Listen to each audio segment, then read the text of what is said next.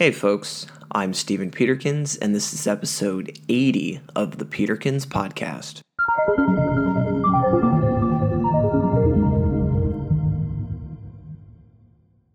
Today, we're going to talk about regulatory capture. We, the people, elect our government officials to serve us and our needs. In doing so, there are some restrictions that are created to regulate people's actions to better serve and protect the general public. One of the ways this is done is by creating regulations around certain industries.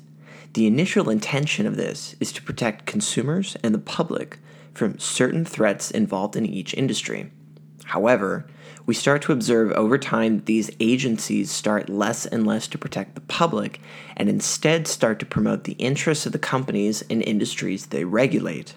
This isn't an accident. This is the result of deliberate efforts on the part of the companies and regulators to co-opt these agencies. Let's give a modern example of how this happens and the impact it has on the public. Unfortunately, there's tons of examples to choose from, but I'm going to settle on talking about the sugar industry.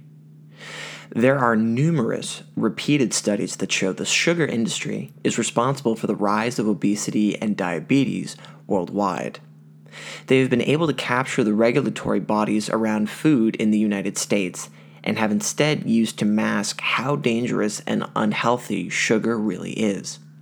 With this obfuscation, they've been able to put more and more sugar into our products and market them directly to children for decades with relatively little to no pushback from any governing body. Do you think I'm exaggerating their influence? Take a look at any nutritional label, and you'll see that sugar is the only category that doesn't tell you what the percentage of your daily intake is for each food item you consume. They're able to do this by literally bribing researchers to cherry-pick data that supports their claims, then using that research to shape public policy. Coca-Cola, the largest producer of sugary drinks in the world, paid millions of dollars to researchers who wanted to cast aspersions on the claim that drinking sugary drinks is correlated to obesity. Not only that, but the sugar industry has had a strong presence in many subcommittees that dictated policy decisions for the last couple of decades.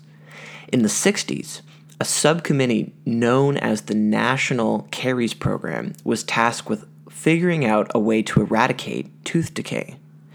The answer was extremely simple: just eat less sugar. However, they did not go with the obvious solution, instead pushing for more complicated alternative methods like developing vaccines for fighting tooth decay. The reason they did not pursue the easy solution was because the research priorities of the group were developed by a task force committee of doctors and scientists, many of which were being paid off by the sugar industry in a similar way to how they were paid off for their false studies.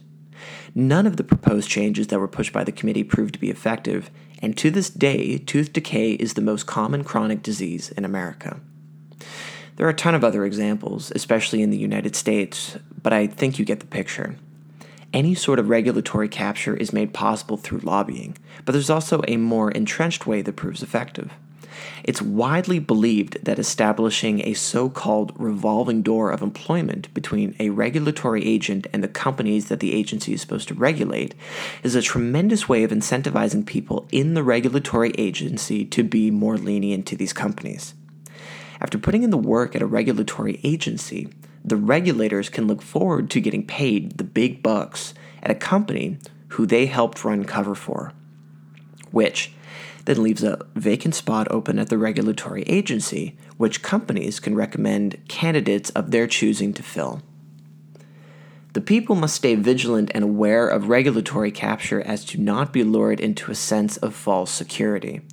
Holding our regulators accountable and adding additional roadblocks to stop conflicts of interest are of high importance if we want to see our regulatory agencies continue to do their job of protecting the public effectively.